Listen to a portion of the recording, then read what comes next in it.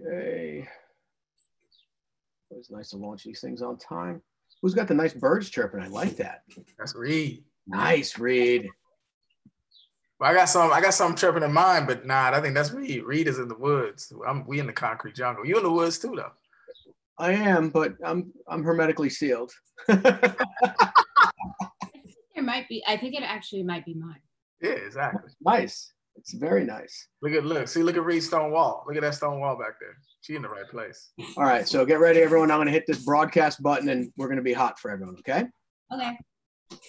All right, 3, 2, 1. Here we go. All right, hello everybody out there. Listen, thanks for joining. Wow, first off, we want to say that the response to this roundtable that we've put together has been exceptional.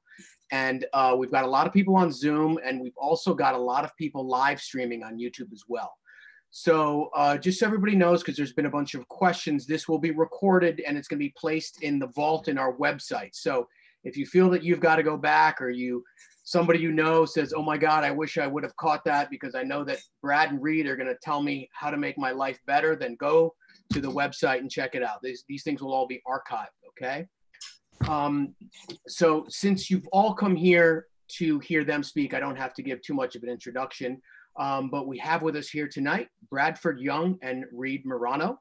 I'm going to clap for you guys because I know out there in virtual land, everybody's clapping. Hello, hello. Let's show the love. All right, listen, before we begin, we all as a group, including Reed here, we think it's very important before we get into this discussion that we'd like to take a moment of silence, here today to honor so far 435,000 people worldwide have died of COVID as of today. That's the reported deaths.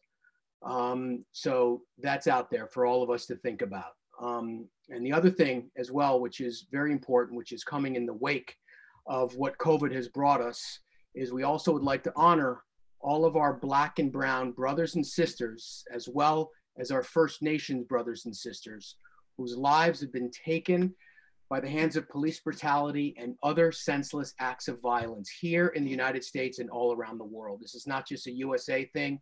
You see this all around the world, and people are standing up and taking notice. So we'd like to collectively now in the virtual space, while we're all together, let's just take a little moment of silence for all of that, okay? Thank you.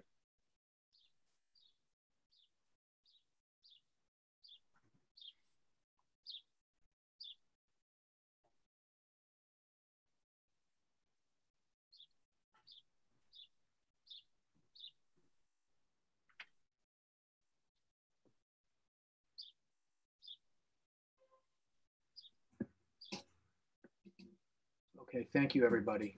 That's much appreciated by everyone involved here that you're watching. So, so it's something interesting, right? It's been at least 100 years since our industry, our professionals, have been sidelined in mass, like we all are today. And this is obviously a brand new experience for all of us, right? Everybody being kept home together at the same time. This is absolutely unheard of. It's never been done in any of our lifetimes. And this is really what we're trying to explore today with Brad and Reed, because they're parents, and there's a lot of people out there who are parents. And, this is a tough industry on people who are parents. And, COVID and the demands for everything that's going on in socially and within the institution of our business is, I think, causing all of us to rethink, right, how things are done personally and professionally. All this time at home for all of us has forced many people within the industry, right, to reimagine what is it going to be like when we go back to work, and what exactly does that mean, going back to work. And, we've had times to reflect and do things differently. So, I'm curious, and we'll start this conversation going because I know it's going to organically flow. But, Reed, first I'd like to ask you, this time that you've been at home, what has your process been, and what are you doing to stay creative in all of this? Well, when the lockdown first started, basically I was in the middle of shooting a series that I'm doing right now. And so I was basically only 2/3 of the way through that shoot. So I came back from there. And pretty much like a week or two later, I thought I was gonna have all this time. Like, you know, we picked up like light. My kid's dad owns like a lighting company, and so we like picked up lights and stuff. And we thought we were gonna like make a movie with the kids at my house, which is on like a lake and it's in the woods. So we were like, okay, we're gonna make a horror film. But as it turns out, I've been like, you know, I pretty much had to start editing the footage that we had shot about a week after I got back. So that was great because I could keep my head in that project. And I pretty much have been editing it up until a week ago. And, you know, I'm going to continue actually until we go back to shooting. So I've been lucky in that respect where I could keep my head in the game. And I've been, you know, working really long hours because my editors are in the UK, so it's remote editing. So it's been a little hard because I've wanted to just do nothing and hang out with my kids more, but you know, I got to keep the train moving, and it's encouraging for everyone on the show, and I'm enjoying it, you know. Well, that's good. I mean, that's definitely good. That's a different situation. Like you had something to carry into this COVID lockdown to continue with. Now, what about you, Brad? What's been your situation? I'm not working. I'm working on getting to know my kids, man, which, you know, getting to know my wife. You know, I've been gone for like the last 6 years, you know, so not gone. That's extreme. I've been home, but you know how it is. We're in and out. So when I was on a show in Mexico, well, prepping a show in Mexico, and when all this started going down, I came home. And so I've been at the crib since March 13th. And, you know, a lot of things have transpired since then. You know, there's a lot going on. There's a lot of the whole slew of emotions. So my son's teacher, they were on a Zoom call, and this is after everything started popping off after the murder of George Floyd, and the teacher wanted to know what the kids were feeling, and got to my son, and he said all feelings, and there was a little bit of a silence, like, and she said, well, wait, like, what do you mean? Like, what is there a specific feeling? And he was like, no, I'm having all the feelings, you know, and that's kind of how I feel like it's been. It's been like a whole, you know, that first few days of like, okay, well, what's going on? That fear, that first few days of fear, you know, like, man, I got to stay away. I got to stay away from folks. I got to stay inside. We got to keep the kids safe mainly, you know? And then that whole, like, that next week where you're like, oh, I realized that my whole creative energy, as an artist, my identity as an artist has been defined by somebody else's vision. So you start having a crisis. like, oh, I'm not going to work unless somebody gives me a job. And then you're like, oh, wow. So now I got to start figuring out how to make art, you know, figuring out how to like be a cinematographer in dark times, you know, and what's the story I want to tell. And then I tried to force myself, you know, I'm gonna make something, you know, a couple of friends and I decided we were gonna go on that journey. And then, you know, of course, those ideas don't come to you. They don't fall out of the sky, right? You got to wait for them to come and touch you. And, you know, so then you get a little impatient, but then you get that beautiful silence where you're waiting for things to put their hands on you creatively. And this thing started flowing, you know, and then I stopped forcing it. And then I just kind of sat still. Once I sat still, man, I realized I had children, man. I got kids. I got 3 beautiful kids. And I have an 8-month-old daughter that if I was in Mexico shooting, I would not know. I wouldn't know her until she was 8 months. You know what I mean? So I'm taking every day, man, just to be with my kids, man, and try to be present, you know, which, you know, I was not able to be as present as I would have wanted to before. So, and you know, I get a chance to, you know, we get a chance to like see, Reed, I'm curious how it's developed for you. I think we may have talked about it a little bit, but, you know, this COVID thing brought a lot of stuff. It brought a lot of stuff to the surface. Like the school system is a joke, man. It's a joke. it's a straight joke. And it is. And I'm like, man, are these kids ever going back to school? Not meaning are they ever going back to school with COVID, what's going on with COVID, but like literally, like philosophically, are we sending these children back to these schools? Like we need to figure out a way to like keep these kids at home and let them be with their parents and their community and their friends. And, you know, people in my community are thinking the same thing, you know, so it's those kind of things come out and you get yourself handed to you a little bit. But once you get in that motion, man, you realize, man, how much stuff we get handed to us and how much we don't. It's hard for us to activate as filmmaker, activate things because things are happening for us. But now it's a moment where we got to work hard, you know, keep the family together, keep the love inside the house, and let the kids and your partner know you see them and you feel them, which we don't always get a chance to do. So I'm loving it, man. This is like. Me too. This is like. I don't really want to go. I don't want to leave or go back to work. Like I wasn't upset when it just kept extending and extending. I was more, you know, worried. I also came back to, I don't know if I didn't tell you guys this. I did tell you this, Brad, but I came back to, when I got home to my apartment in Brooklyn, I came back to like an eviction notice because it was dated February 28th. I got back March 15th. And no one lives at my house but me, so, and the kids when they're with me. But when I got back, I saw that. I was like, what the heck? They were going to kick out the whole building to make condos. And I wasn't supposed to come back until like May, beginning of May, mid-May or June.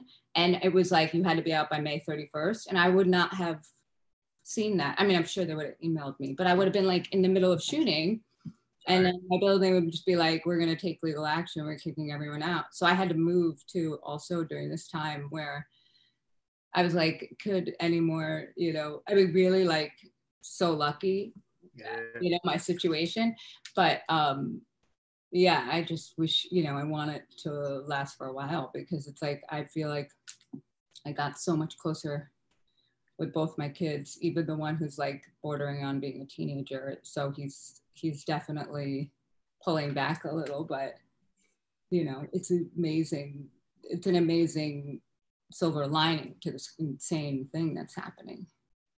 Yeah. I mean, you know what it is, and what's interesting is it's these moments, right, when there's some seismic shift, when people want to change. You know, so our business has always mirrored society in lots of ways, right? So there's a lot going on now, and I think there's a lot of people thinking about how our business has been run for so long, how we shoot, how long we shoot, how long sometimes it takes to do things.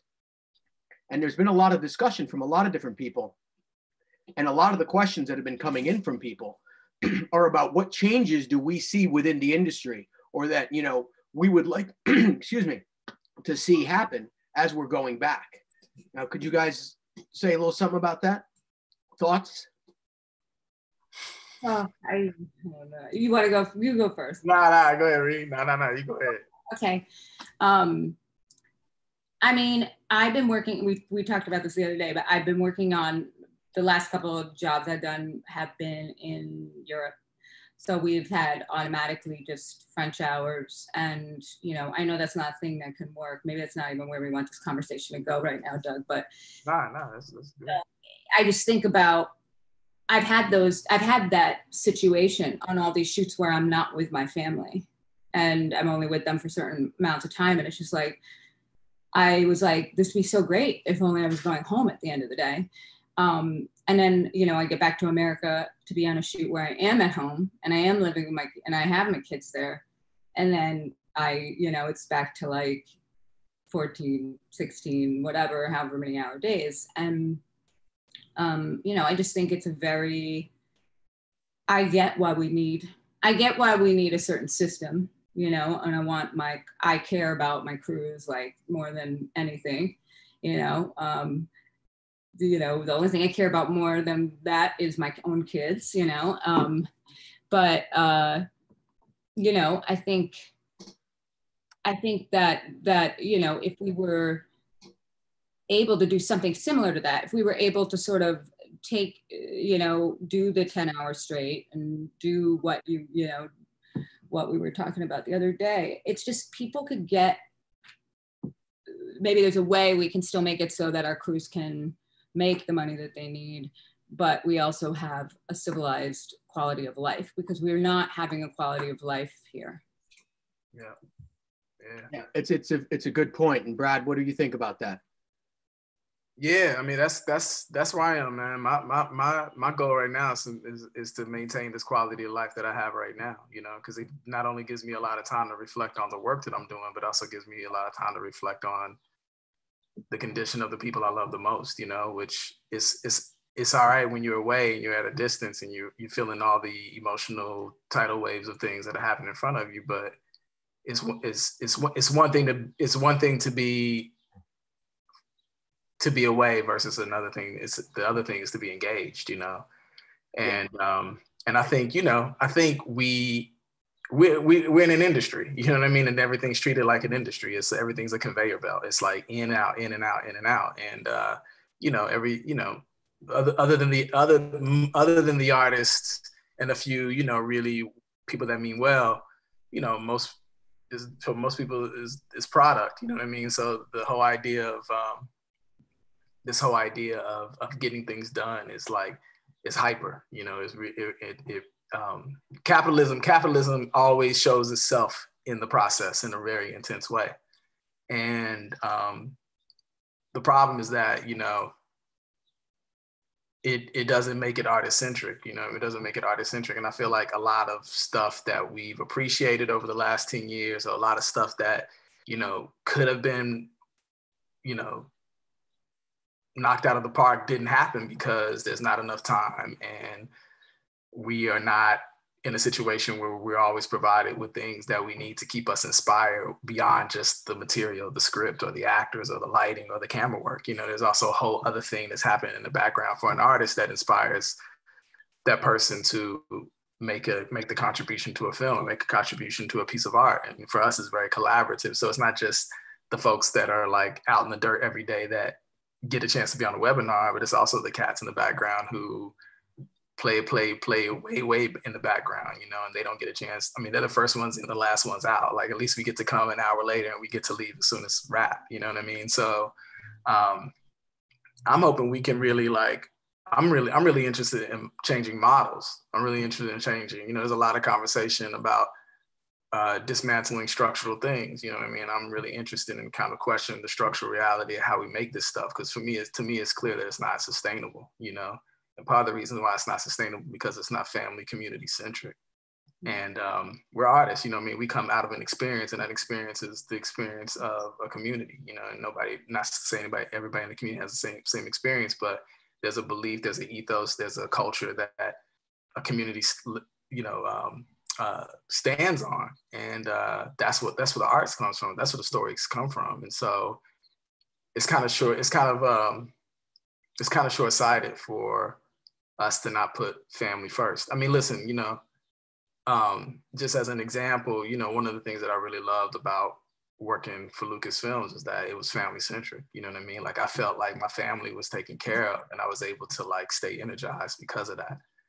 Now, the result of that in the work, it might be very like this. The result may be so esoteric that you can't see it in the work, and I'm okay with that. But at least in the moment, I was really inspired, you know, because I was able to see my kids, you know what I mean? I was able to put them, at least read a book to them, and have my whole weekend, and nobody was calling me and bothering me, you know what I mean? And that matters, you know what I mean? That matters. And so I'm hoping that we can really, amongst a whole checklist of other stuff, I'm hoping we can like really think about a new model, you know what I mean? A more egalitarian thing, a more sustainable, most favored nations thing, where everybody is thinking, everybody's contribution is recognized, and because of our contribution, we're given time to reflect on the material, so that the next day we come back, we can do what I believe is inevitably a better job. Like, all of us want to do better. It's not like you knock it out the same every day. The next day is an opportunity to do better work. And so you can't do that work. You can't make that contribution if you never have time to breathe, or you never have time to rest. And so for me, this time it's just like,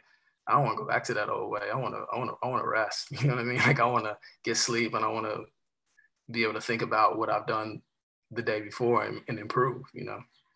Yeah, and that's the powerful thing. And, you know, we have a lot of young filmmakers who are out there who, you know, really, you guys resonate with them. And, you know, one of the important things you just discussed there was the idea of teamwork, right? The idea of, and that's a thing that I've always thought was very important, to make sure that young filmmakers understand that, you know, you know, the model has been slowly changing since I've been around, right? The director used to be this person that 3 people could talk to and this, that, and the other. Like back in my early days, handful of guys, you can't look at them, you can't do this, you know, but at least now we've gotten to the part where people understand directors are human beings too. They're people. And the idea is the directors that I find that are really great and interesting are the ones that understand this team model, right? Where it's like, it's not a one-man show.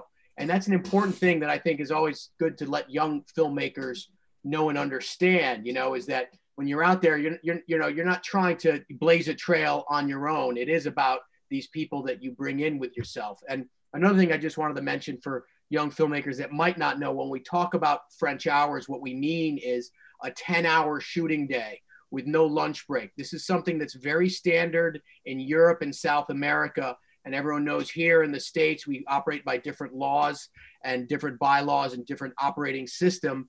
But in most other parts of the world, where exactly as Bradford Reed has said, you know, people like to enjoy their time. So it's like 10-hour, I don't need to worry about breaking for a meal. We'll come in, we'll work 10 hours, and then we go home. So that gives everybody, you know, more time at the end of the day for themselves and their family, you know? Yeah.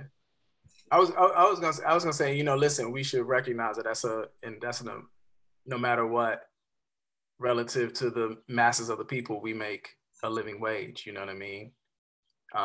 Most people on film sets make a living wage. You know what I mean? Whether it be the person cleaning up after us, who's a sanitation worker, to, you know, the PA who's running whatever they run for us. You know what I mean? Most people make, relative to minimum wage in America, most people are making what we would consider living wage. So all of this is coming from a place of privilege, but you know, this doesn't dismiss the fact that we need analysis. You know, we need analysis, and I think even more now more than ever, we need the analysis. I've said it before. I've said it some other places that, you know, I think the other thing that I'm hoping that we can do is, you know, I think now everybody's really thinking about building community. Like this idea of building community is really important, and you know, one of the things I know, you know, we all 3 of us can attest to this, is that, you know, what are we going to do? Because I think we don't have a choice now. We have to figure out ways to like maintain and sustain collective ways of making art, you know, especially for us as filmmakers. It's so collaborative. And the model so far has been, you know, there's a community of filmmakers that are making a film, and there's a director, and that director hires person. That person's empowered to create jobs, create an industry, a local industry for people that would be doing something else with their life. Who knows what it would be, but they're making films, and it's collaborative, and we know how happy we are on set with each other, with our friends and people that we're making art with, and being very impressed. And then those films go to film festivals. At some point, it's plucked from the community and sent off into the ether on their own, and everybody that followed them or went with them or was with them up to that point is kind of left to like fend for themselves, you know? And I think the thing to really stress to young people in this time is that we're not going to be making films the way we used to make films. You know what I mean? That whole model is like, it's about to be dead, you know? And so, and if it's not dead, it's going to be a crippled beast. So we got to really come up with new ways of figuring out how to stick together, make films together, and be,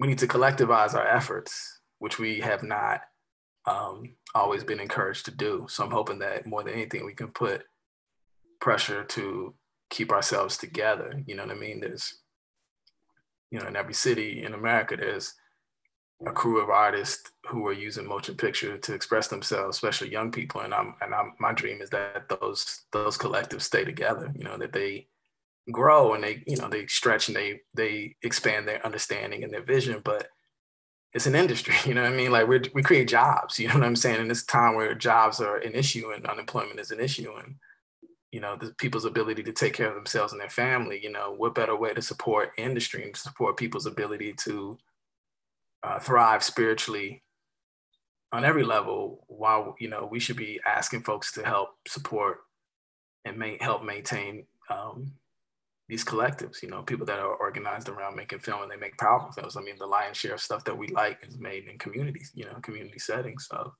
I'm hoping that this time will shift. We'll prioritize that because we have to in certain ways. That's powerful. That's powerful. And Reed, I wanted to ask you something because, you know, we had a lot of questions come in, and, you know, Reed, I mean, you are a shining example for a lot of filmmakers out there. And one question in particular that I wanted to ask you and share, and I'll read it verbatim because it's a wonderful question. It's from someone we have out there, Arlo Gordon. I fear that I won't be able to financially support my future children if my career doesn't take off at a certain point. I dream too of both being a mom and a director one day. How did you maintain the faith in your talent during the hard times and not let future tripping sabotage your ambitions? I guess it's a great question. I have, when I was starting out, I set sort of not huge goals every step of the way. Like, you know, when around the time when I was starting a family, it was actually the same time I was just hoping and praying I would get a feature in Sundance. I went into everything with blind faith. It's also partially, I think, just my personality. It's not everyone's personality. I know it's not, because I have people in my life who balance me out, who do worry, and they need planning. They need that security. But the most planning I did before I just dove in to have kids was like Googling, you know, I knew I was gonna have to move out of my apartment in the city. And so finding an apartment that, you know, we could afford if only one of us was working in indie film at that time. And we were working in, you know, on indie features and in reality shows, you know, which can be more of a way to sort of keep yourself afloat while you do the creative projects you want to do in between those seasons. You can have like a regular, that's a place where anybody really can work. And I'm not saying it's like, it's just that it exists all over the place, at least in the main cities, and they always need people, and there's so much content. Yeah, it sucks if you can't do like, I mean, I waited for, you know, it took me about 6 years to find a feature that was the type of genre I wanted to shoot. And that was this movie called Frozen River. And I basically, probably for that 6 years, every single day, I was on Craigslist crew gigs and Mandy.com, just applying to every single job. Woo, bringing back that pain, boy. I remember that. So painful. And I did everything on earth under the sun while I was doing that until I got my first steady gig, which was a reality show. So I did so much for free, and the person who's asked this question is probably beyond that, but I did a lot of stuff I didn't want to do. I shot I'm not saying, but you know, sometimes you have to make trade-offs to do the other things in life you want to do. And I would encourage people to do that if they have to. Take the secure job, even if it isn't the favorite job, if it's important to you to have a family and at a certain time. And everybody's goals are different and everyone's needs are different. And I don't think everyone needs to have a family, and I don't think it's for everyone. And I think the people that do shouldn't be afraid to. They're not going to like get forgotten in the industry. It's like better than ever. At the time when I was having kids, you know, my other, you know, my youngest son's turning 10, it was very much less accepted. But I just brought my kid, I was shooting a home improvement show, literally, where there were table saws, paint fumes, everything. And I just stayed on that show and operated the camera, and with my, you know, up until I was like 8 months pregnant. And then when my son was born, I brought him to set in a little bassinet and made my sister come to set and watch him. Wow. And we took the kids all over, you know, and then we took the kids on all these shoots. Not everybody has that same ability, but I think now it's more open, but we have to make it even more open. But I think, you know, you have to sometimes go through a less desirable moment for the security of your family to get to, but that doesn't mean you have to give up what you're doing. And before you know it, you are just back in it again. You know, I stayed, when I had my kids, I basically took 6 months. You know, I took like a month before they were born, and then a couple of months after they were born, and then I was back at work. It was hard, but now I feel like I'm straying away from what the question was. Nah, you know, you're on it. I mean, it's about, you know, family and what you've had to do to continue to chase your dream and still have family, you know? I just was like taking it one step at a time. I wasn't like, I didn't come out of film school and think I could be a director. Actually, I came out of film school thinking I have no idea how people direct, but let me just at least try to be a DP on a feature. There was very simple goals. And then once I started DPing a couple features, it was like, or when I first came out of school, it was actually, let me first try to get a job that's paid. Right. Any job. And then it was like, let me DP a feature. And then it was like, okay, now maybe I could get a steady job. And then it was like, okay, maybe now I could get a feature that people actually see. Like, I need to get a feature that goes to Sundance. And once I got the feature that went to Sundance, then I was like, I want to get another one. But then people saw it and one thing led to another. And once your work is out there and you have a particular thing you bring to it, or you've worked with enough people in your community, your film community, people will continue to call you until you tell them to stop calling you. Right. Well, yeah, that's a very valuable lesson, because I talk to young kids all the time and I say, nobody starts out in this business saying, oh my God, I'm going to get rich doing this. And nobody, like what you're saying exactly, the little baby steps. And I always tell people this one thing. I go, the film business is a series of concentric circles. You start with a little tiny web, and the more you work, the bigger it gets. The more you work, the bigger it gets.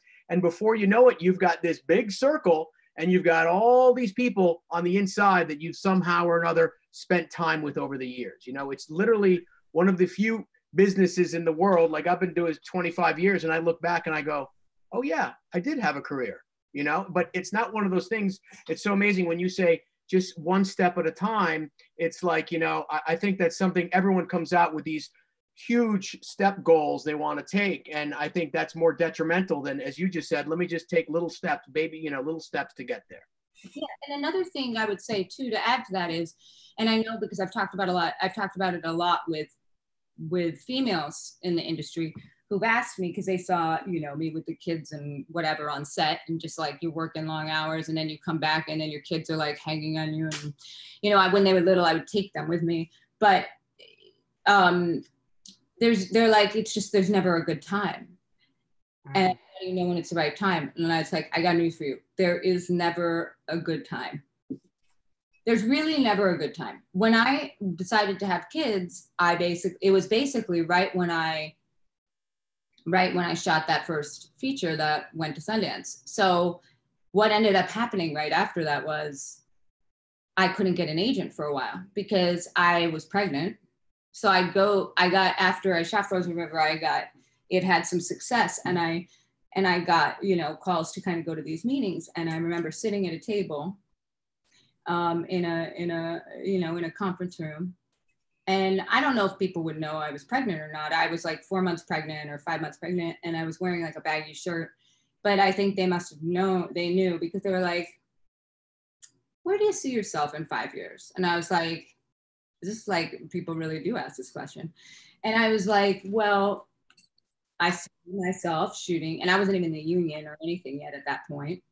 But I just was like, I see myself shooting bigger movies, and exploring new genres. Why? Like, Right.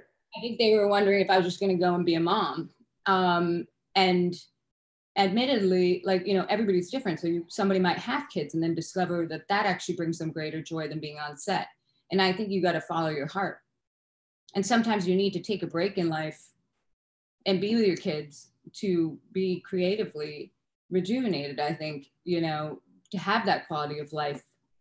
I think it was painful to go back to work after having kids, because I was afraid they wouldn't know who I was, just like what you were saying earlier, Brad, that you just have a baby daughter that you wouldn't have known her until she was 8 months old. And it's heartbreaking. And I was worried my kids weren't going to know who I was, and I wasn't okay with it. And it takes a lot. Anyways, it's very emotional. It takes an emotional toll. But like, you can do it. All you have to do is just sort of set realistic goals. Like, I'm going to go back to work in 8 months, or I'm going to go back to work in 3 months, and you can't. Nothing is a guarantee, but you also that's the beauty of life. Like if you have the ability to have kids, take that opportunity if you want it, because there's a lot of people who are desperate for that who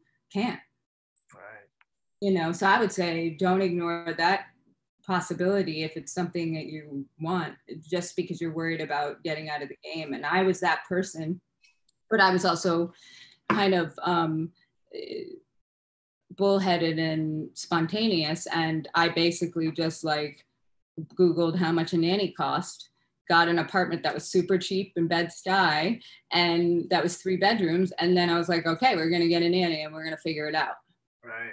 It was very, you know, spur of the moment decision, which I really wanted at that time. And so then, you know, I didn't get the agent right away. I lost a couple features that I went into interview for when I was pregnant, but I just kept going. I think that's the real thing. You can't, if you really love it, you won't give up.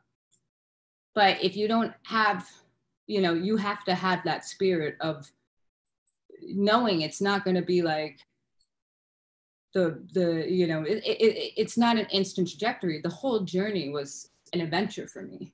And it was so long, you know, I didn't shoot my first feature till, like I said, 6 years after college. And I mean, shoot my first feature that went to a film festival. And then I didn't, and that wasn't for a lack of trying. I was a temp secretary for a hedge fund so that I could work the hours I needed to and take whatever short film away. I shot a friend's film that was like about ninjas so that I would be able to use his camera for free whenever I wanted. And you know, I did that on my weekends, and I was a waitress, and you know, you just do whatever, you know, whatever it takes to get it done. And I think I was just enjoying, I never imagined in a million years that I would end up here in this position and having a conversation with, you know, a legend like Doug, and then, you know, Brad, who is like, you know, just a superstar. I would never have set that goal for myself because I'm a realistic person, but I just have a blind faith of like, it's going to lead me somewhere good because I just like doing this. And I just was enjoying some of the steps I didn't enjoy, but they always led to another step that I did. You know, were you always, were you always, I'm curious, because like my regard for you, that's the reason why this is happening, is because I was like, if I'm gonna be in conversation with anybody, I gotta holler at Reed, because I'm just so curious. Like, you just really, it's like we're watching you, you know what I mean? We're watching how you craft, I've watched you craft all of these moments, you know what I mean? Like, I didn't know you directly, I knew you through your work, and literally the cumulative value of your growth is mapped in every film that you shot. It's like, it just got better. It was crazy. It was just like, it got better and better and better and better. And then you were like, okay, now I'm directing. And then it wasn't like, okay, now I'm a director and I'm just gonna direct this little thing. You directed something that blew folks away. You know what I mean? So I'm just wondering, like, just process-wise, were you subverting directing by shooting? Meaning that later you knew in your mind, you were like, I'm a director. I just need to like get this cheese and take care of this family. And this is a good way of getting this bag. But ultimately at the end of the day, this is like, I'm not about this. Because I mean, that what you left behind getting that bag is pretty significant. There's a lot of residue. And then, you know what I mean? Like, what's the process? And now you're directing, continue to direct. You're a working director, a very successful working director, and you're also like, every now and then you get in there, you shoot and you direct, and then when you do those things together, there's also like, it's felt. So I'm just curious, so like, what were you planning? Like, what was during all those moments? What were you saying? Were you at the temp agency, at the hedge fund? Where were you? What were the conversations you were having while you were waiting for the day to end? Just literally sitting there, like trying not to get yelled at, basically. I think when I came out, first of all, that's like the highest praise ever. So I'm just gonna file that away in my brain and think about it later. It's true though. It's true. Yeah, the admiration is so mutual. I what was I thinking about? Honestly, there's not, it's going to sound weird, but I didn't have like a long-term plan. But when I went to film school, I basically thought I would write and direct because I didn't think I was technical. And I've told the story a million times, but I realized when I got to film school and I had to make the films that I was directing, I was like, I don't really know what I want to. I wrote my whole life until I got to high school. And then I stopped writing. And then when I got to film school where I could just make, anything, I was scared. And I felt like, I think what was happening in my head subconsciously was all these other people looked so confident. They all know what their story they want to tell. And they're only 18 or 19 or 20. And I'm like sitting there like kind of feeling inferior, like not kind of, just feeling inferior. And like I'm in my brain, it's just kind of like, I'm just trying to stay afloat in college because I went to undergrad and I was just trying to figure out like, how do I work this, ARRI SR2 or whatever, basically what happened was though, is it just seemed less daunting to me to go and to shoot the movie.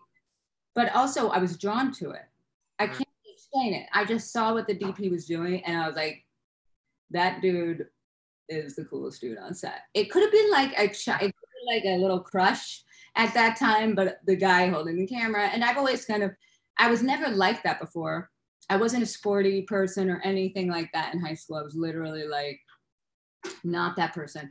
And I was like, suddenly just, it was as if the thing that was inside me that I didn't know I had, this need, I didn't know what it was until I had to be on a set and see it. And I think I was drawn to cinematography. And I thought for a long time I could just be happy being a cinematographer because I loved it. I love going on people's adventures. I still love shooting for other people because it was just a way, but it was a way in for me into film telling, storytelling in a visual medium. I think it was a great way for me in particular to learn because it gave me confidence in how to tell a scene visually. And so when I was starting out, I wasn't really thinking like, oh, I'm going to be a director and then a mom who's a director and then like all these other things. I was sort of thinking, I don't know if I'll ever be able to direct. Maybe one day I'll direct something, but I never thought it would go that well. I never thought it would go well. I just thought I'm going to make my mistakes. Had a very realistic sort of point of view. And when the time came to direct, which actually I didn't seek out, it came to me because I'm sure it's happened to you too, Brad, where people come to you and they're like, you should think about directing.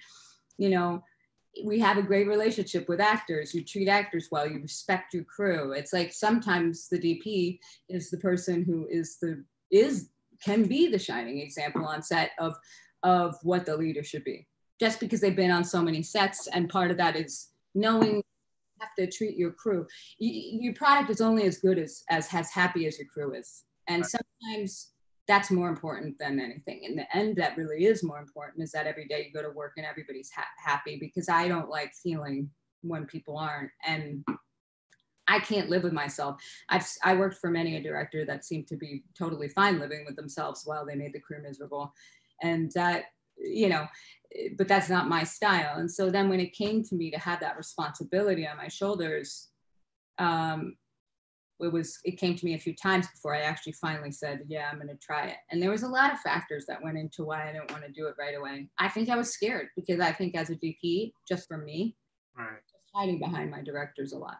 Right. Even though I was doing my best work, I wasn't trying to hide my work, but I felt safe in the hands of someone else being responsible for everything. And then I think there came a shift in time where I started to have more and more opinions internally and realizing that no matter how well I did my job on someone else's movie, ultimately I was not in control of how well it would do in the end. And that could be heartbreaking too, I think, for a DP, a plight of a DP or an AD, or anybody in a position on a set that believes in their movie. And I think, for me, at a certain point, I was just like, you know what? That was the other thing. It's like, don't be scared to take a step to do something. And that sort of applies to all the things we've talked about today. But I was like, I'm afraid I'm probably going to suck at this. People are going to tell me to keep my day job, but that's okay because I love my job. what if I hate it? What if I can't communicate with actors? What if I can't get a good performance? I felt in my gut that maybe I could, but I also I had advice from a lot of people being like, oh, you have to speak to them in this weird code and like all this stuff. And like, but really you just have to be a human being. And what I realized was it was life experience that I was missing. So by the time I decided by the time I felt comfortable to say, okay, I'm going to try to direct something, it wasn't like a goal I had the whole time. It was just sort of like a sudden realization of like, I read a script and I was like, that moment resonates with me. Right. Meadowland, it was a moment where the main character is in the car and she finds the cookie from her son who was missing, but it's like a year later. She finds the cookie in the seat and she's so excited when she finds it, she actually eats it, but then it's gone. Right. But that was being a parent. What being a parent did was make me feel like I had a point of view in a way. That's powerful, and it's really interesting. Are you talking? You segued into that transition because it is the questions that a lot of people have, like how do you make that jump? How do you know you're ready? And I mean, and you touched upon it all there. I mean, there are a lot of people who are curious in your mindset. Questions that we got in was what was your thought process to make that move? And I mean, I think you laid it out for everyone, and it's so interesting because. For me, when I started out in the early 90s, the cinematographer was always the Svengali, right? Because he had these tools and these things. And I remember when I was a young kid, I'd be like, what's he doing? What are they looking? And, and it would be the only one. And of course, it's different now, right? Where you almost see we'll talk a little bit about the technology, Chef. But back then, it's like, yeah, I mean, we got to trust that thing's going to look great. Because right now, on this little shitty 9-inch monitor, it looks like, we wish we could get the Met game on here. It's terrible, but, so, and then sometimes it'd be like, and then it would be like 2 days later, you'd go and you'd watch dailies. You'd be like, how the hell does that happen? It was like, literally they were Merlin, so, I mean, and still are in a lot of ways. And I find it even more it's very interesting because where I've seen the cinematographers progress is from being this Merlin-like figure that really just dealt with that to being storytellers now. Like cinematographers, are more and more so involved with what the story is. How does the camera tell the story based upon what's on the page?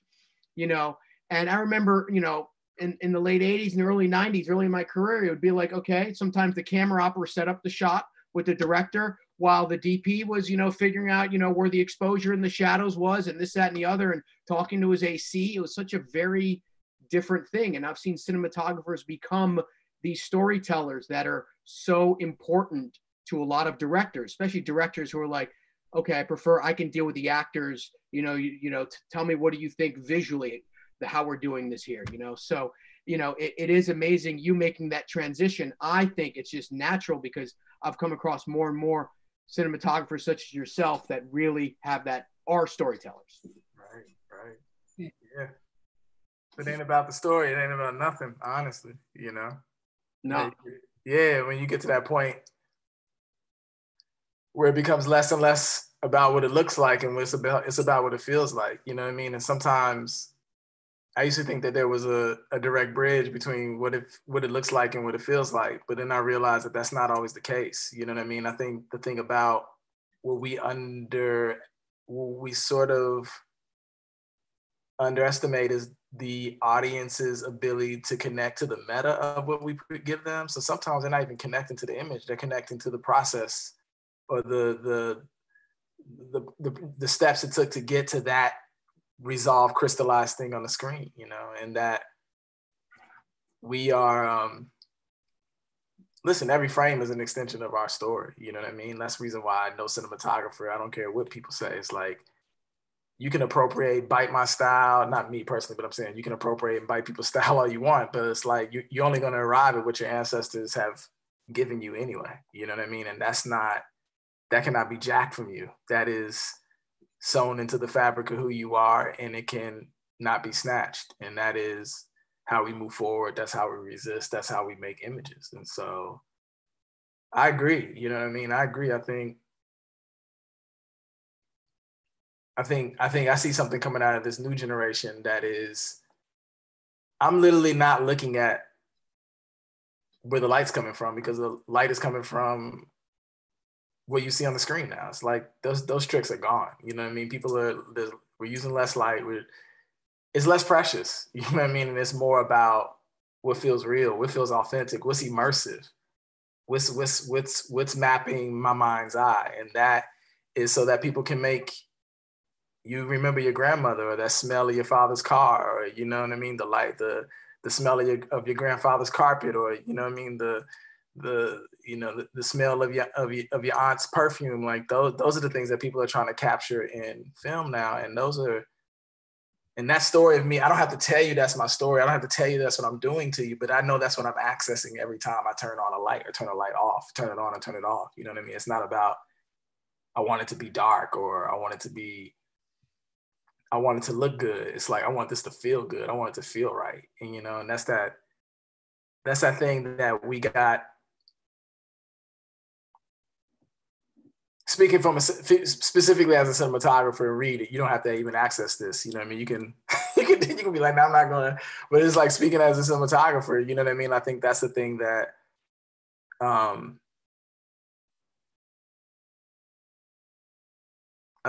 think that's the thing that is the missing link between us and like a total fulfilled, euphoric experience.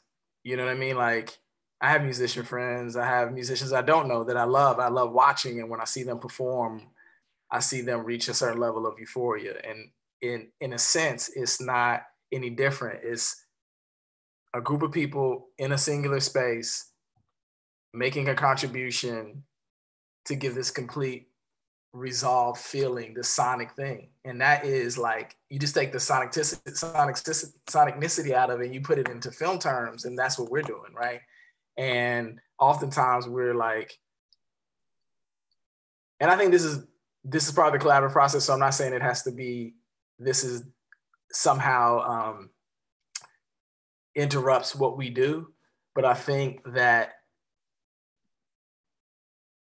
how often does a director say to a cinematographer, like, not that I don't know what I want to do with this scene, I need you to help me like figure it out. Not that, that's one thing. But how many times does the director say, I see in your eyes, you need to fulfill something. I see it in your spirit. I see it in the way you've been walking around set for the last 4 days. I see you need some healing.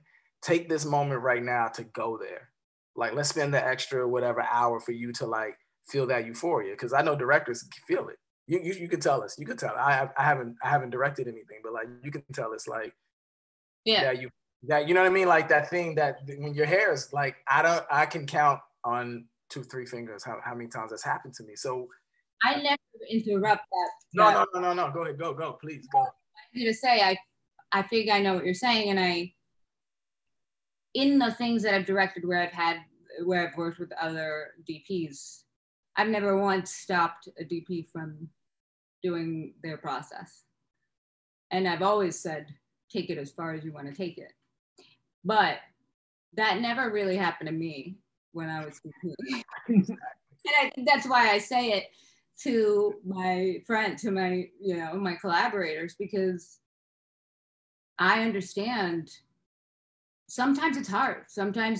You get stuck in a thing, or it's so close, or you're trying to create a place that you want to go, a place, you have a thing in your mind, it's not there yet, but you feel that you're on the cusp of it or something.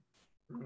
And it could be as simple as just one little detail that you haven't yet figured out. And yeah, there is, it's interesting how it's that correlation of, I can definitely tell when something's up with my right-hand person, Right.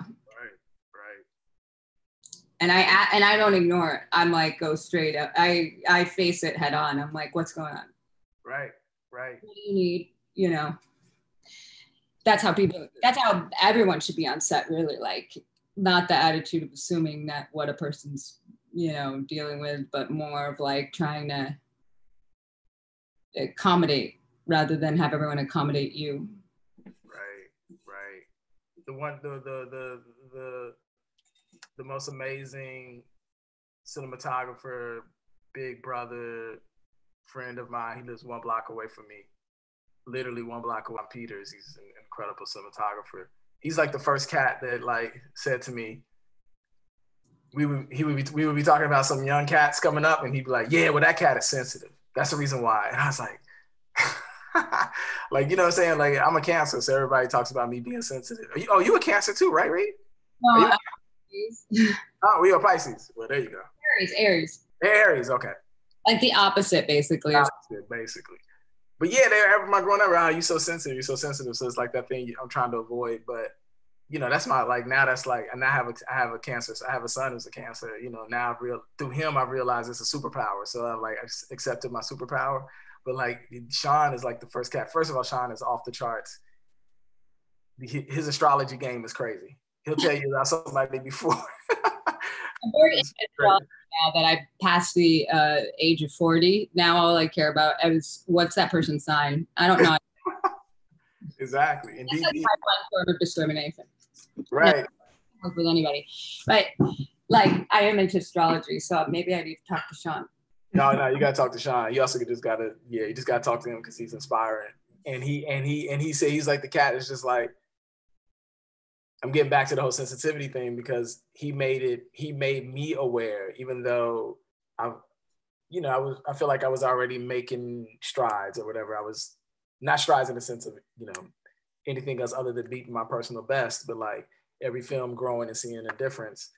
And, you know, I get to a Most Violent Year and it's like, now I'm seeing some things happen. I'm feeling something. And then you meet, and then I'm like in conversation with Sean more and more often. And he says to me, yeah, well, you know, that cat's work is great because that person is sensitive. And I was like, okay, that's the thing about cinematographers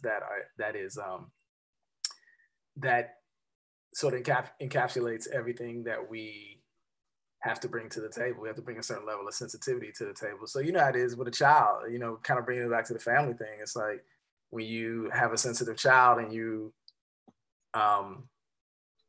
two things happen, right? They either super, super perceptive and they get it. Like my 6-year-old is so gracious, you know what I mean? Like he's super gracious. Like, and you know, it's because of my wife, but his spirit is that he's a gracious cat, you know what I mean? And he gives a lot of space for me to go out into the world and try to get that moment, get that feeling, but also, you know, bring home the money for the almond milk, you know, but he like understands why I'm out in the world doing what I'm doing, you know. But he's shown me a lot about being vulnerable and opening up, you know. And so it's that whole thing of being sensitive enough to accept and understand how life has some compromises, and even in the process there's some compromise, but also at the same time never apologizing for your sensitivity, because it's that thing that we have to, and this is beyond astrology, this is past the astrology thing, but as a cinematographer, like our sensitivity barometer has to be off the charts. And so learning how to balance the two, you know what I mean? Yeah. Accepting compromise when you have to make it and not being so sensitive about that you destroy what you're already building, but at the same time being sensitive enough to know when something's standing in the way of you realizing your full potential, which is basically all we're asking people to do, is like give us an opportunity to reach full potential. And I think that's, as a parent, I think that's the thing I struggle with a lot is, and I think this is the thing I got to contend with is I'm never going to reach my full potential as an image maker if I cannot be with my family. You know what I mean? Like it's never going to happen. And so right now I definitely have those moments where I'm threatening to choose between the two. But I also know that because I spend a lot of time, I have a lot of spiritual investment invested in the cinematography thing, that if I'm not shooting, I'm probably going to be disruptive for a while in my house because I'm not doing what my hands and my eyes were made to do. You know what I mean? I think that'll go away, and if I'm just a gardener or whatever I decide to do, like I'll find my space in that. But I definitely think it's really important that for me, it's really important that I try to find a balance and not be so decisive that one has to be, I don't want to say this, that maybe I've already said it, but I need to tap into, which is what I'm trying to do now, tap into making the process when we go back more fulfilling by reflecting on this family time that I have and all the things that my kids are teaching me right now, and that sensitivity, that ultra sensitivity, I'm gonna bring back to going back to set, which is gonna be so difficult, honestly, that may render something that I've been waiting to happen, you know what I mean? And so it's a strange time, but at the end of the day, if it's not about, we said if it's not about stories, not anything. If it's not about, it's Francis Ford Coppola. It's The Godfather. If it's not about family, then what's it about? Right. What's it about? I mean, that's what we're doing when we make films. We're making a family, right? So if it's not about family, then what are we doing? And I think if you're taught, we're like taught in this industry that like, when a job comes, you got to take that job. There's no other alternative. And like, yeah, for a lot of us, there isn't, because we were living paycheck to paycheck or, forever, or still are. And I think you get into a habit even when you get past that to think, oh, I got to almost take every job. And you don't really know what you don't know what you've lost by doing that. And sometimes you don't have a choice. And at least, the very least, you think is, okay, well, at least I love my job. I'd like to assume that all the people that are watching this right now, they're watching this because they work in film or they want to work in film and they love their job. Yeah. Most people who work in film, I think, do love their job. That's something we all have in common. We're very, very lucky for. Right. And I always say on set, if I see someone who's grumpy or consistently grumpy or making trouble, I'm like, you don't like it? You don't have to be here. My happy-go-lucky crew, I think that's the thing. You could do anything you want in this industry, and you could do your skill in this job somehow. But there is that mentality of you have to take every job that comes, and you don't know really. I didn't really know what.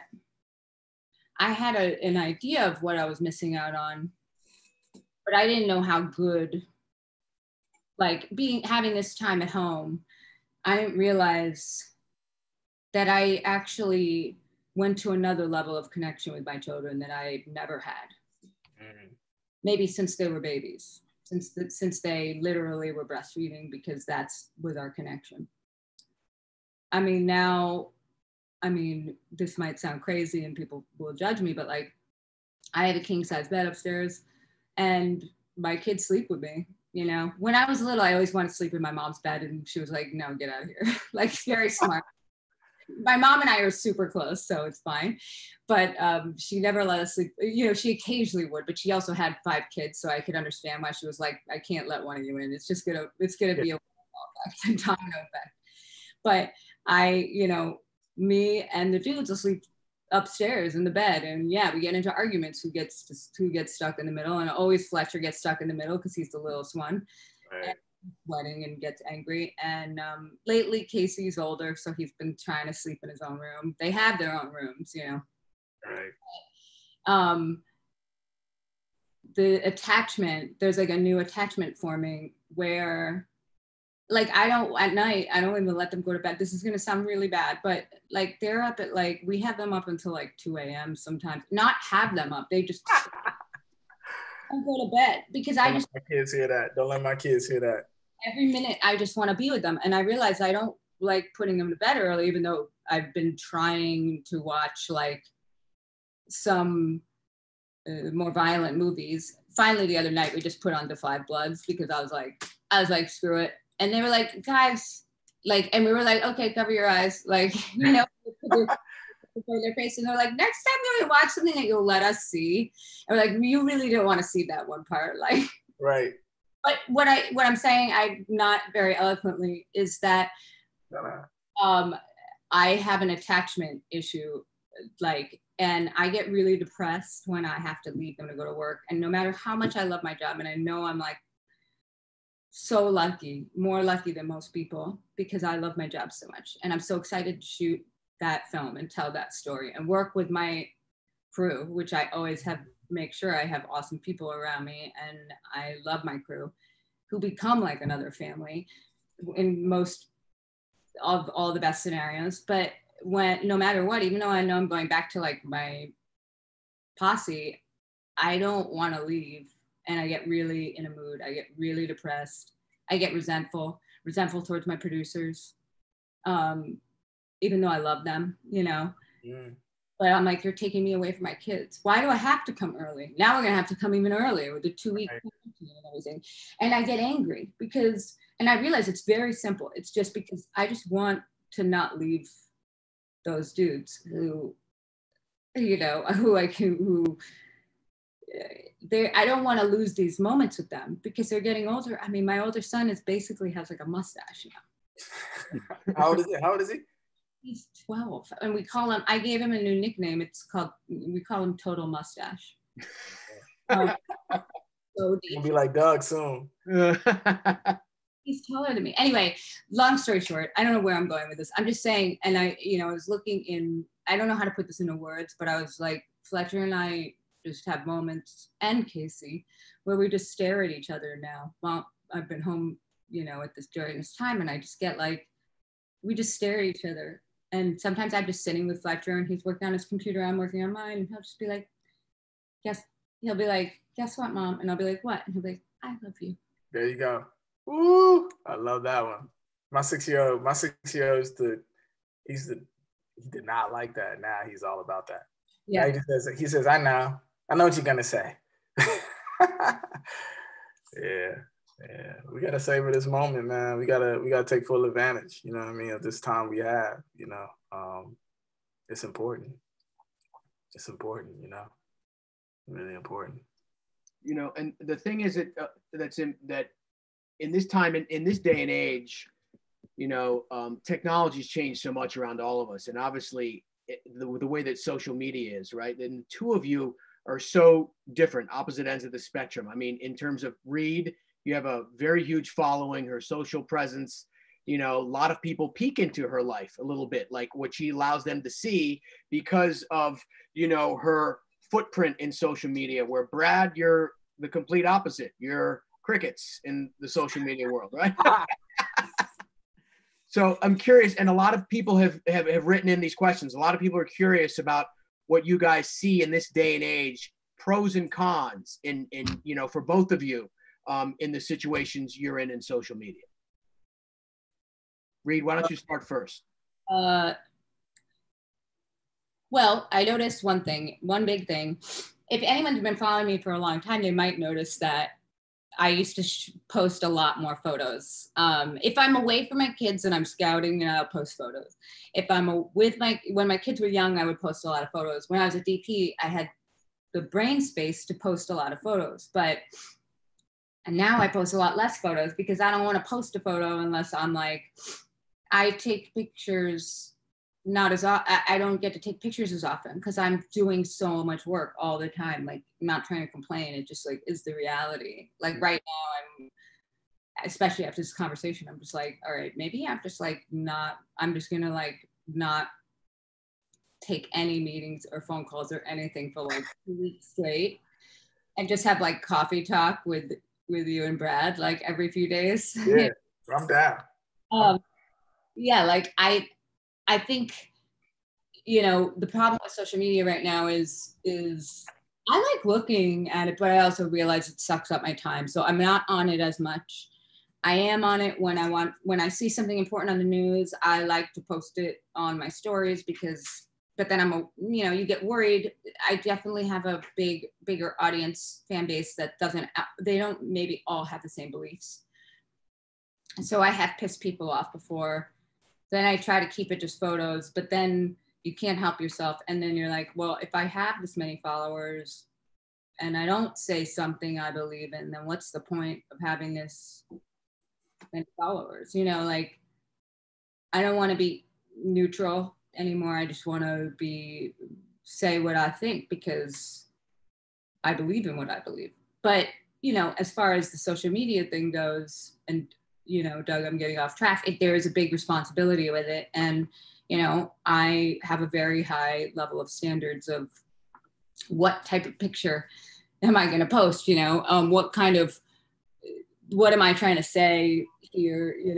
My kids don't really let me take pictures of them all that often anymore. So that's why that's gone a little dry on that.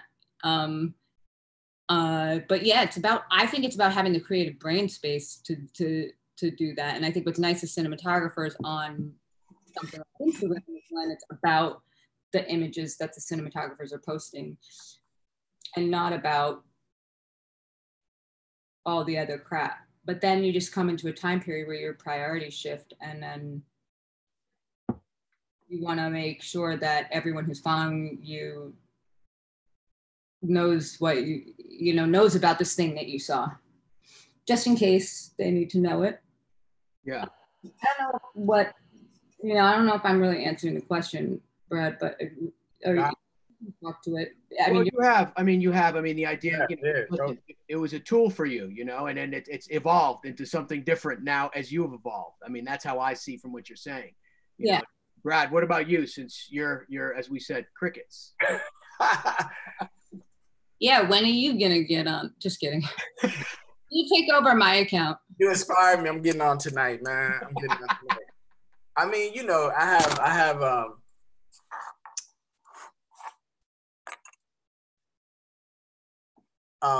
how do I say this? I'm gonna try to keep it light, but I'm dead ass serious that, I have a healthy, I feel like it's healthy. I have a very deep sense of apprehension and mistrust for our government. And this comes from not just some loose cannon conspiracy theory things floating in the air. Like, I just feel like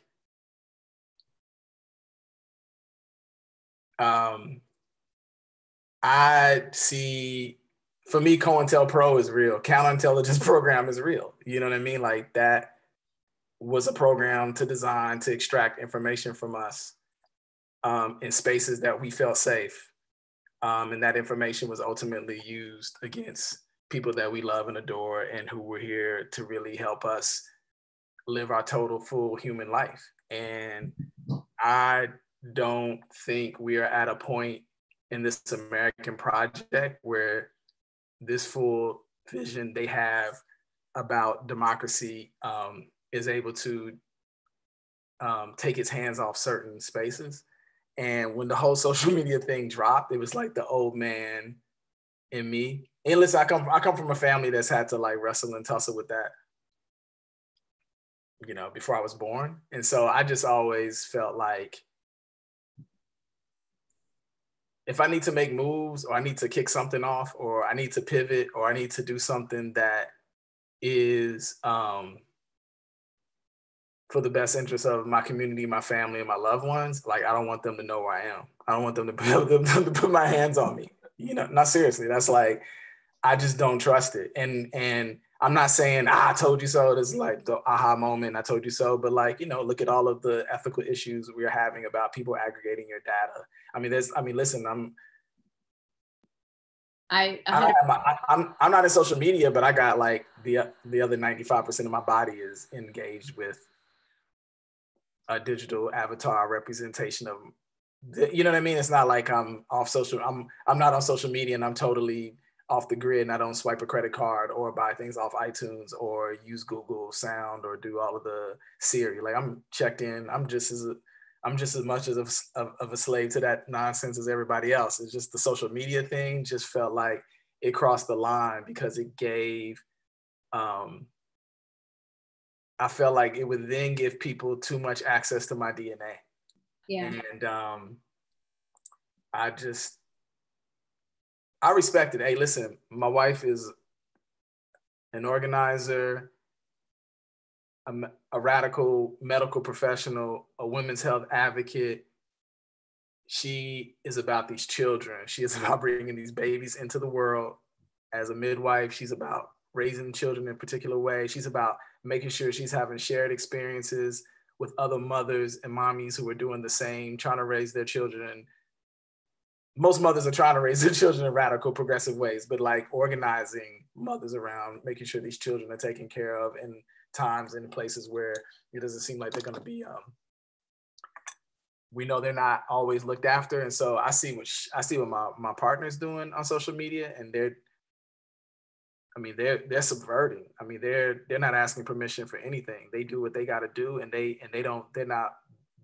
not muzzled. They say what they need to say. They're radical people. They came out of the organizing world, and they're not afraid to share these ideas in that form.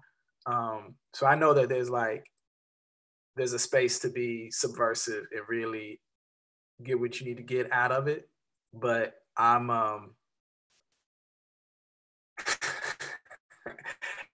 it's like all the old dudes I grew up with who were just like, my uncle is he might be listening, but he's probably not listening. But my uncle's like an organizer. He's he's a revolutionary. You know what I mean? Like, and he used to take me to meetings and like organizing meetings, and they would, before the meetings would start, they would say, hello.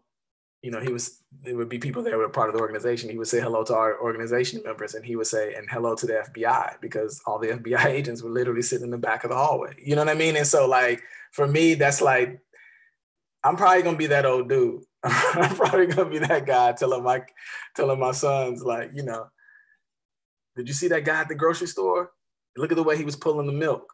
You know what I mean? Like I know that's in me. I have the capacity to be that person. That's mainly why I don't do it, because I really do want to give them.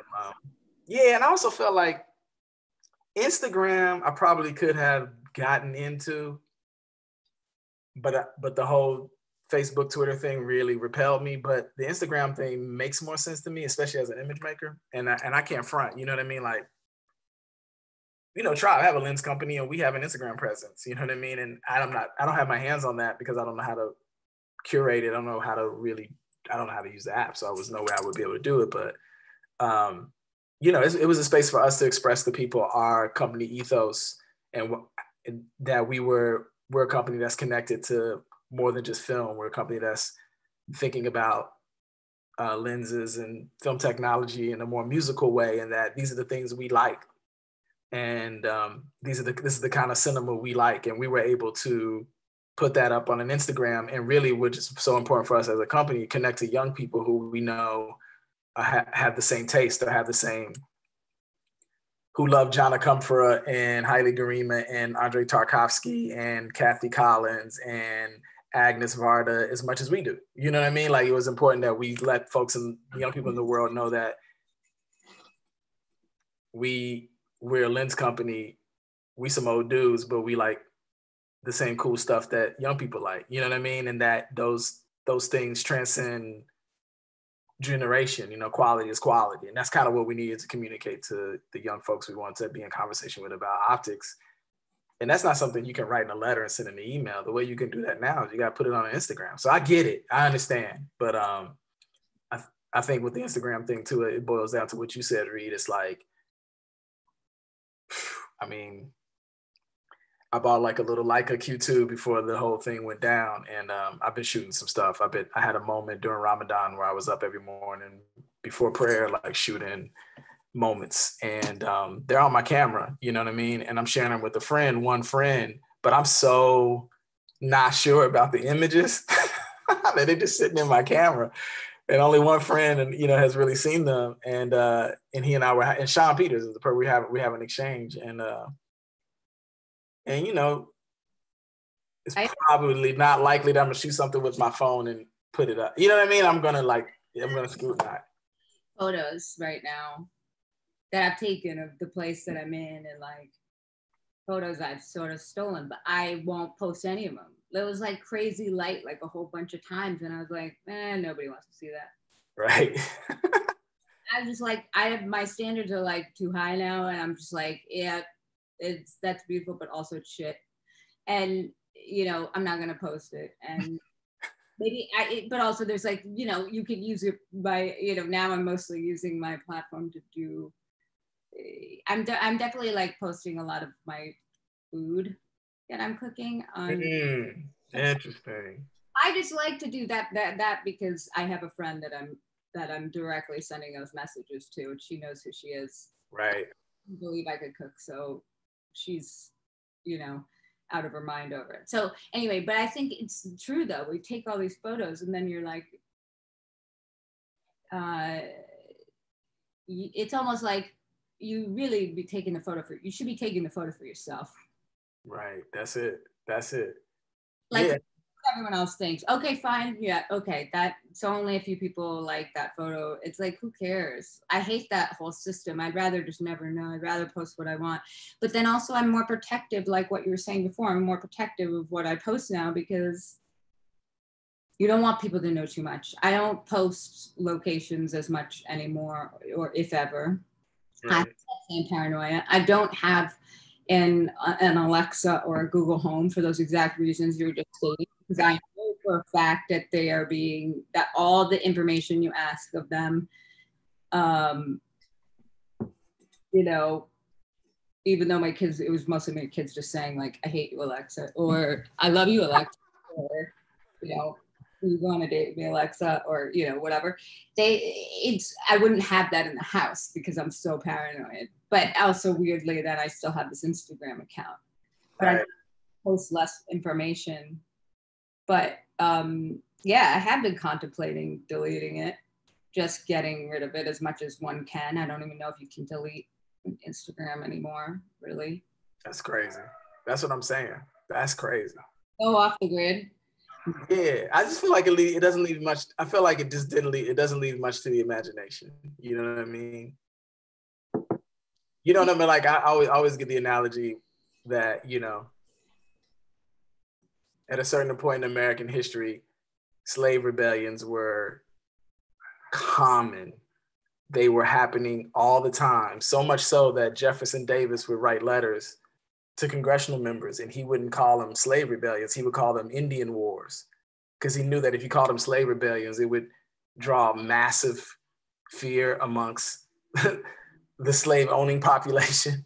And they would realize that the whole game is over, like that the system was falling. But none of those slave rebellions were organized on social media. They were organized quietly around fireplaces. Yeah. And around a fire, and that the people around the fire agreed that they would never open their mouth. You know what I mean? And I think, you know, we're in a moment right now where we need a little bit of that. We need a little bit of subversive, like, check out, get off the grid. Let's start having some private conversations about how we're going to make these changes, you know? And again, I say that coming from, like, that's me that's not checked. That's me that's not on it. You know what I mean? Like, so it's almost like saying I didn't like the movie, but I didn't see the movie. You know what I mean? But like, that's just like I got a feeling. I got a feeling about the film. You know how it is. You know, everybody says, I'm not going to see that. Yeah, I'm not going to see that movie. Or you're talking about the film. Like, I saw the trailer, and everybody's, you didn't see the movie, you just saw the trailer. How you talk shit about the film? But yeah, I kind of feel like, but on the other hand, I'd say the balance is that, you know, my wife is not playing around. They don't play around. They get organized on that thing. And they young people, you know, they get organized on it, and they figure out a way to do what they need to do, and not and that thing not be interrupted by folks that will try to interrupt their efforts. And so it just strikes a note with me that I'll never get there. I'll just never get there with it, because I'm just too ingrained. That thing for me is just too real for me. It's too crystallized in my spirit. But you know, you go see the movies I shot. That's how people can get to you. That's how they know. That's how you know. You know, it is. I mean, it is interesting. I mean, you know, like one of the things I had shared with you guys earlier today was, you know, how our industry treated the last pandemic that came through. And it was amazing to me, the historical article, how the industry, that's what created the studio system, right? Because so many movie theaters went out of business that were individually owned, mom and pop, a lot of them owned by women and minorities. And it was an independent filmmaking scene in that vein that went on. And then opportunists saw the way to, like, you know, consolidate, right? And that's what created the distribution for the studios, right? The theaters then coming out of the pandemic, when theaters were closed for about 3-4 months and a lot of them went out of business, there was a consolidation that then created the studio distribution system. And I think we all think, and everyone's trying to figure out how to be a part of this new change that we want to see. Like we've talked about, you know, coming out of this, how you know, the idea of how the work life should be, the balance of work and home life, the idea, you know, there's lots of ideas coming around now. I mean, here's the truth of the matter. We've been declining in terms of how the theaters have been a distribution arm for the last 2 or 3 years significantly, right? The streaming services have really taken over eyeballs in a lot of ways. We're probably going to have one of the major, you know, whether it's Regal or AMC, is probably going to go bankrupt out of this, you know, and it's going to be another push in the direction of how the distribution is coming around. So we're on the precipice of another seismic shift in how our industry is run. And it's going to be interesting. People such as myself and you guys and others who have people who listen to us, and younger people, you know, when we can say to them, hey, now's the time, right? Not just socially, but professionally, to maybe change a little bit of how the business is handled and run. You know, I mean, I think that's something interesting to see how and what that shift can look like. You know, and nobody has the answers just yet. I think a lot of people are trying to figure it out. But I'm telling you, there's a change coming in a lot of ways, more so than we're just talking about how, you know, people want a better quality of life at work. And that's important. That's massively important. But I think that's going to lead to other things. I really do. Well, I mean, I'm sorry. Go ahead, Reed. My bad. Go ahead. You go first. No. You, Reed. I choose you. Yeah, exactly. No, I was going to say, I mean, I think it's like, I have a lot of issues with the way things are run. I have a lot of issues. I had issues when I was a DP and not directing. And then I have issues now as a person directing and producing and studios and formats and rules and standards. And, you know, obviously we need standards and we need these sort of protocols, but, you know, I don't want to follow all those rules anymore, you know, and I don't mean the kind of rules that protect us on the crew. I mean the rules that the rules that restrict artistry and restrict creativity and put, you know, put the business before the art. And I do think that there is, you know, what you put out there is what people come to expect.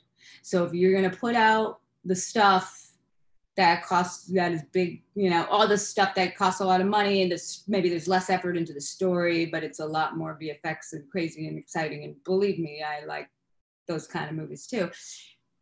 But like, where's the place for the cinema? The reason why most of us who do what we do actually got into this in the first place. Like, we're being used as tools to generate the most profit.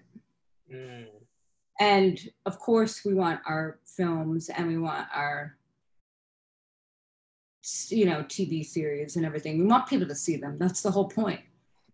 I realized the other day, I was like, people are going to see, the only way people are going to see my movies is if I shoot like a, you know, a big budget male action movie, you know?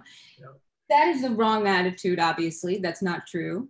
You know, like you, but how do we, even as female filmmakers, break the glass ceiling? Because everyone thinks if you're a female filmmaker, you only should tell stories about females. But then why do male directors get to tell stories about males and females? Right. And why are all those unspoken rules like rules? And so anyway, I'm always trying to just break out of all those rules and make new rules, even though they're like, no, Reed, that's the rules. I mean, obviously, all the things on my slate I have coming up, they are like, you know, mostly female-led stories because that's what I like to tell and people need to see more of. But I also think, why does a woman, if she directs a superhero movie, why does it have to be Black Widow and Wonder Woman only? Like, why can't it be like, oh, you know, that kind of thing? And I don't mean to get into the gender part, but I'm just thinking about like a lot of the restrictions that are put on us as artists, and not just about the gender, you know, parity thing and everything, but is coming out of that studio system. It's coming out of executives that are not just like old white men, but like women too. And they're afraid to lose their jobs. And that's why we're not getting to do the bold things we want to do. And they don't want to put the money behind it or put the P&A behind it to promote those things. And now I'm just going off on a complete tangent right now. No, you're talking about. I mean, that's all valuable stuff, really. And I mean, and Brad, what do you think along those lines? I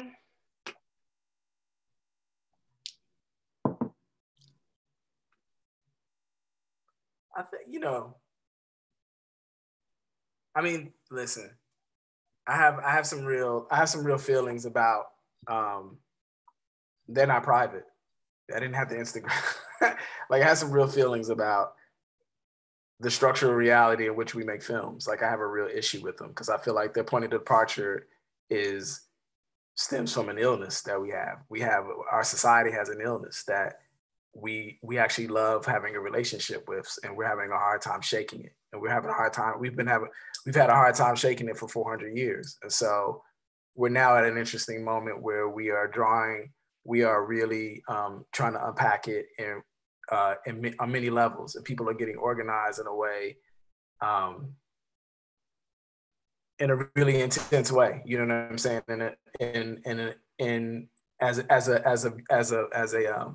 As a participant, but also as an observer, it feels very present right now. It feels very crystallized. And I'm very happy that things are might be moving in the right direction. I say might be moving in the right direction. But at the same time, I'm also like, I have no energy and I have no desire to do the work for people. I have no desire to try to teach people these things. I want folks to go out and take the initiative and do the hard work. And I also understand that was probably going to be required of us in these times, which has always been required by filmmakers who never believed in the studio system, never had a desire to go there, but had a desire to be artists within the film space, is that we are going to have to start making decisions where we're not going to be able to shoot projects. If we want to change the structural reality, we're not going to be able to shoot these projects, these tentpole projects, because they will not afford us the opportunity to be in harmony with the gatekeepers and the material that they present us. So if we want different kind of story, alternative kinds of stories made in a different structural way, we have to do it ourselves. And we should not waste one more second asking folks who don't have knowledge of self. They don't know their own history. They don't understand what's even being said to them right now. They don't understand why the country's on fire. So you can't expect them to understand why it's important for them to invest in stories that give us the crux, the breath of human existence. They're not interested in it. They haven't been interested in that since birth of a nation. They're not interested. You know what I mean? They're very clear about letting us know, I'm not interested in your story. I'll give you a few tokens to go out and tell those stories, but after that, I'm not interested in those stories.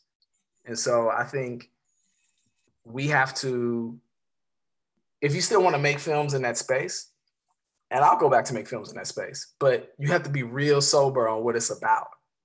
You have to be real sober on what it's about. But if you're not making films in that space, you also have to be real sober about what it's going to be like for you as well, which is that you're not going to be making 2 or 3 films a year. You're going to be doing like my mentor, my friend, the person that's inspired a lot of people in my community, Haile Garima's made over the last 20 years, has only made 5 films, but they're films that rock the world. They didn't just rock America, they rock the world.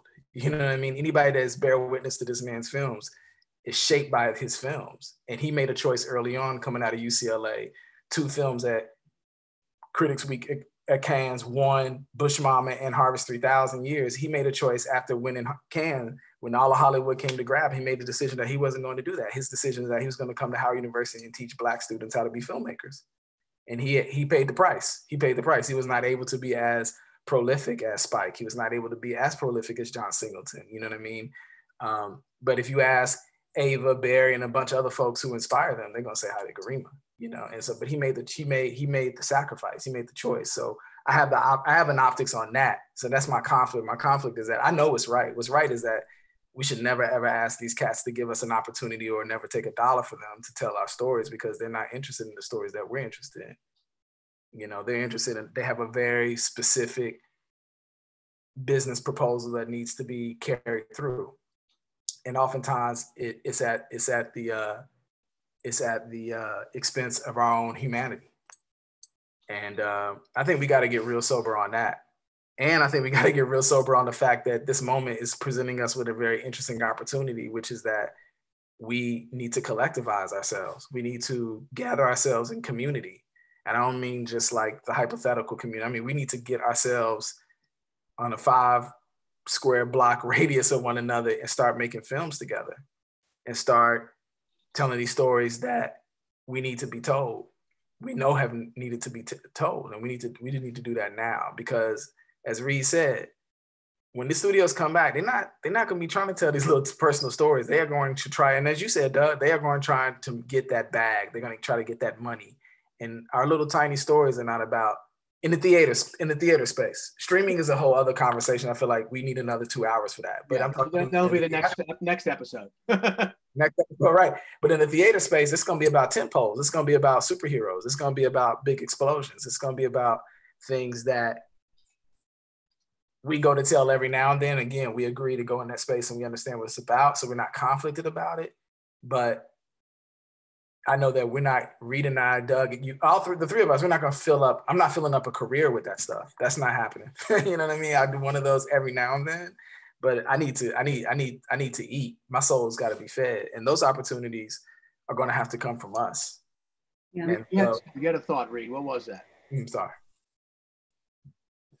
Oh, I think I was just going to say, it's like, it does feel like right now, in this moment, obviously, the first things that start getting made when people are able to, in a way that's safe. It feels like right now there's an opportunity, like out of this experience, there should be some kind of an artistic revelation, like a renaissance of some kind, you know? This isn't the like craziest, worst thing that's ever happened in history by far.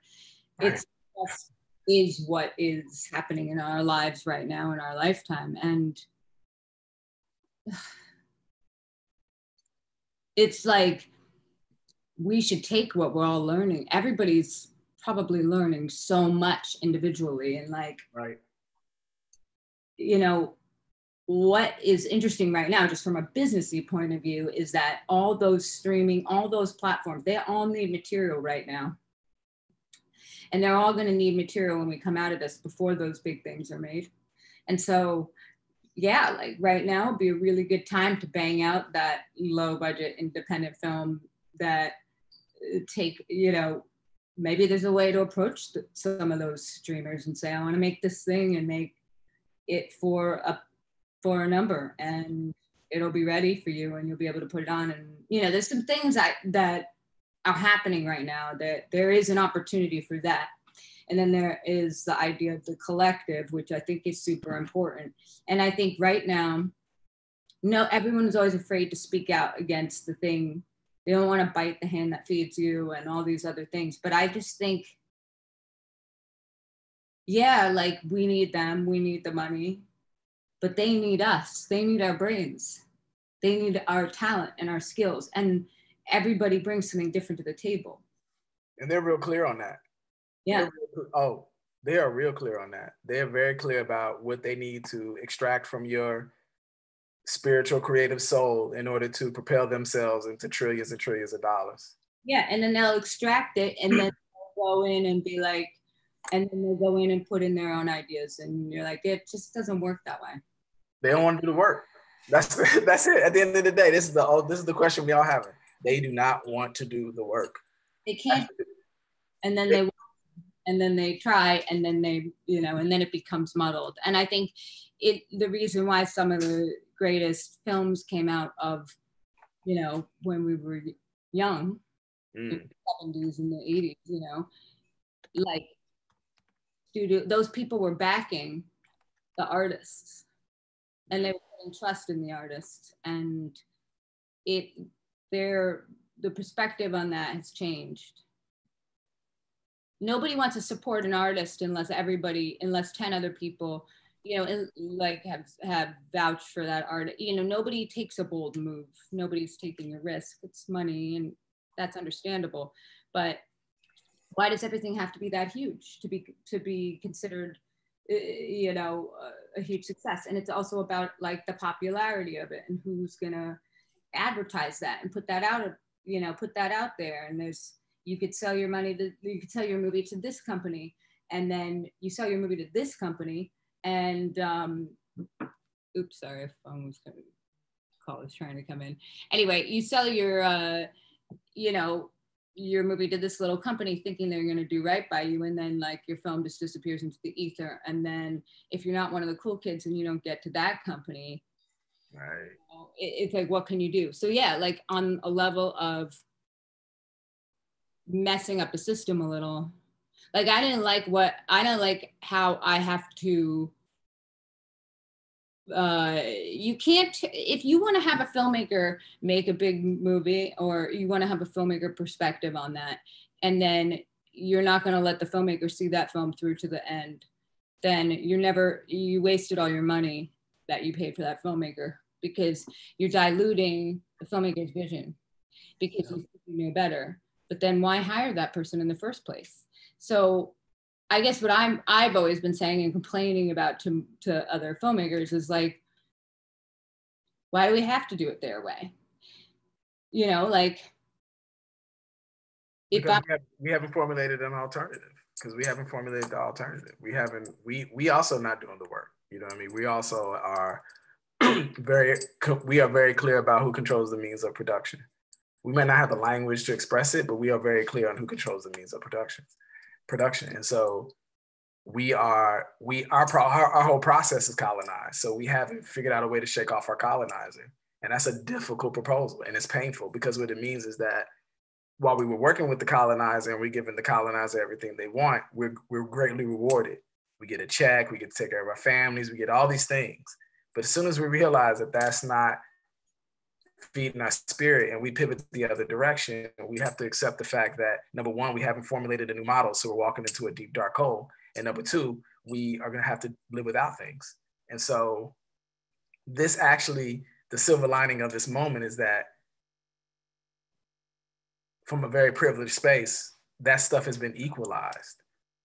And this is the moment where we have the silence and the quiet time to sort of reflect on basically what we've been saying, Reed, from the jump, which is like, the crux of our spirit and our soul is our family. We can't even spend time with our family. So what makes you think, you know what I mean? Like we don't even get that. So, but now we have it, and we have to use, I think we have to use this moment of clarity, this moment of meditation to fortify a new process, a new structural reality. Like right now, white supremacy is on blast. It's on blast. And why it's on blast is because it has determined the structural reality. What it did was it sold a bag of lies. It said that only the owned would be paying. but the owners thought that they would never be paying. But that's never going to render itself true. It's just a matter of time before that whole thing blows itself up. And right now we're looking COVID is interesting because COVID put capitalism on blast. It put the whole American project on blast. No speeches had to be made when you look at the numbers, right? Poverty is the evil. And the people in this country that are stricken with poverty mostly are Black and brown people. So it put the whole thing about equality and all this nonsense, it put it all on blast. And it's also what it's also doing for us as filmmakers is putting our whole process on blast. We ain't getting checks. We're not, most of us, some of us are, but most of us not. And so now we have to take this moment to contemplate a new reality. Like I'm super conflicted. Like I'm very conflicted. The movie I was prepping, I know I need to make that film because that film was headed in the right direction, right? But there's some other stuff that I'm really conflicted about going back into that bucket of stuff. And like, I think this is the moment where we have to do the hard work to say, are we going back to ask our aunts and uncles to cut us $12 checks, every one of them, and that's what we make the film with? At least it would be free. Yeah. You know what I'm saying? At least nobody's gonna ever say you can't be with your family because you're gonna make it with your family. And your kids are gonna be welcome on set. Like to hear you say you were bringing your kids to the set, like that just like my whole thing with you. I already had you up here. Now you're in another, because like for me, I know what that takes. I know what kind of negotiation internally, or maybe it didn't, but I know what's against that out there. You know what I'm saying? But the reality is there's another reality we could create, which is it's never a question. Like, of course, cats are bringing their kids to set because we ain't doing nothing but making movies. Right. You know, we're making movies. We're not asking them to come to like brain surgery. Yeah. They come into a set where cats are sitting around on their cell phone, eating donuts, making art and laughing and enjoying being with their friends. How come the kids can't be on set? Anything they can't see, it's a closed set anyway. So Well, listen, I got to tell you guys, this has been phenomenal. What you guys have been sharing, I mean, the stories and your inner truths. I mean, this has really been amazing. And I think, you know, it's been really inspirational for a lot of the people out there, you know, that have been listening to us, because this is the kind of stuff where it's like people aspire to understand, like they think it's like this veiled secrecy, that people who do these things. And, you know, you're both, you know, at this very high level in your field. And it's just wonderful for you to be able to share these moments, these experiences, and these thoughts, you know, with everyone out there who wants to listen. And that's the beauty of this medium right now, right? It's like the ability to be like, listen, you want to come and see what we've all got to say about this thing that, you know, people want to knock the door and get into. It's like, you know, hard work, cream rises to the top, stick with it every day, keep going, you know, and, you know, try and tell the story that you want to tell. I mean, I think this has truly been great. And I appreciate your guys' time. I mean, thought we were going to go 90 minutes. We're over that. And we talked about maybe there's another conversation with you too. I think there is another conversation with you too, without a doubt. And one thing for everyone that's left here, Darius Kanji, Bradford, Darius, good friend of mine, is coming on next Tuesday. Bradford was needling me to say, I want to talk to you and Darius. So we're going to do that. And Reed, we're going to keep you in the loop because, I mean, you've been absolutely fabulous, and we'd love to be able to get you on another conversation sometime. Please. I'm happy. I was just thinking when we were all three talking, I was like, maybe we could just make it like a morning show a few days a week, and we could just talk about anything. And then why not? Nobody will show up, but like we can at least talk to each other. And if they want, the three of us is great. Yeah. So, so this has been great and very helpful. And obviously, you know, for you guys who know, and those of you don't out there, we've got, you know, Maria's been helping us a lot on putting all of this stuff together. And she's kind of a very important behind the scenes person that's been helping me make sure that we've got all this stuff happening, as well as Aaron and Matthew that have helped kind of coalesce this whole movement and these conversations that we're starting to have. So we just wanted to just say hello to the fellow people also who sit around the film roundtable currently behind the scenes, but Maria's gonna take the center stage at some point next week. But listen, everybody out there in virtual land, thank you for coming and enjoying with us. And I agree with Reed. Maybe we can have a morning talk show. Just got to get with the morning events. Once everyone gets their their children thing out of the way. You know, since mine are 16 and 14, they get me out of the way. That's how it works. We're over you, dude. Like, we don't care. You're almost free. You're almost free. I'm almost in what I call the expensive zone. All right, listen. It was great. Goodbye, everyone. Thank you, Reed. Thank you. No, thank you. Yeah, much love, y'all. Goodbye. Peace.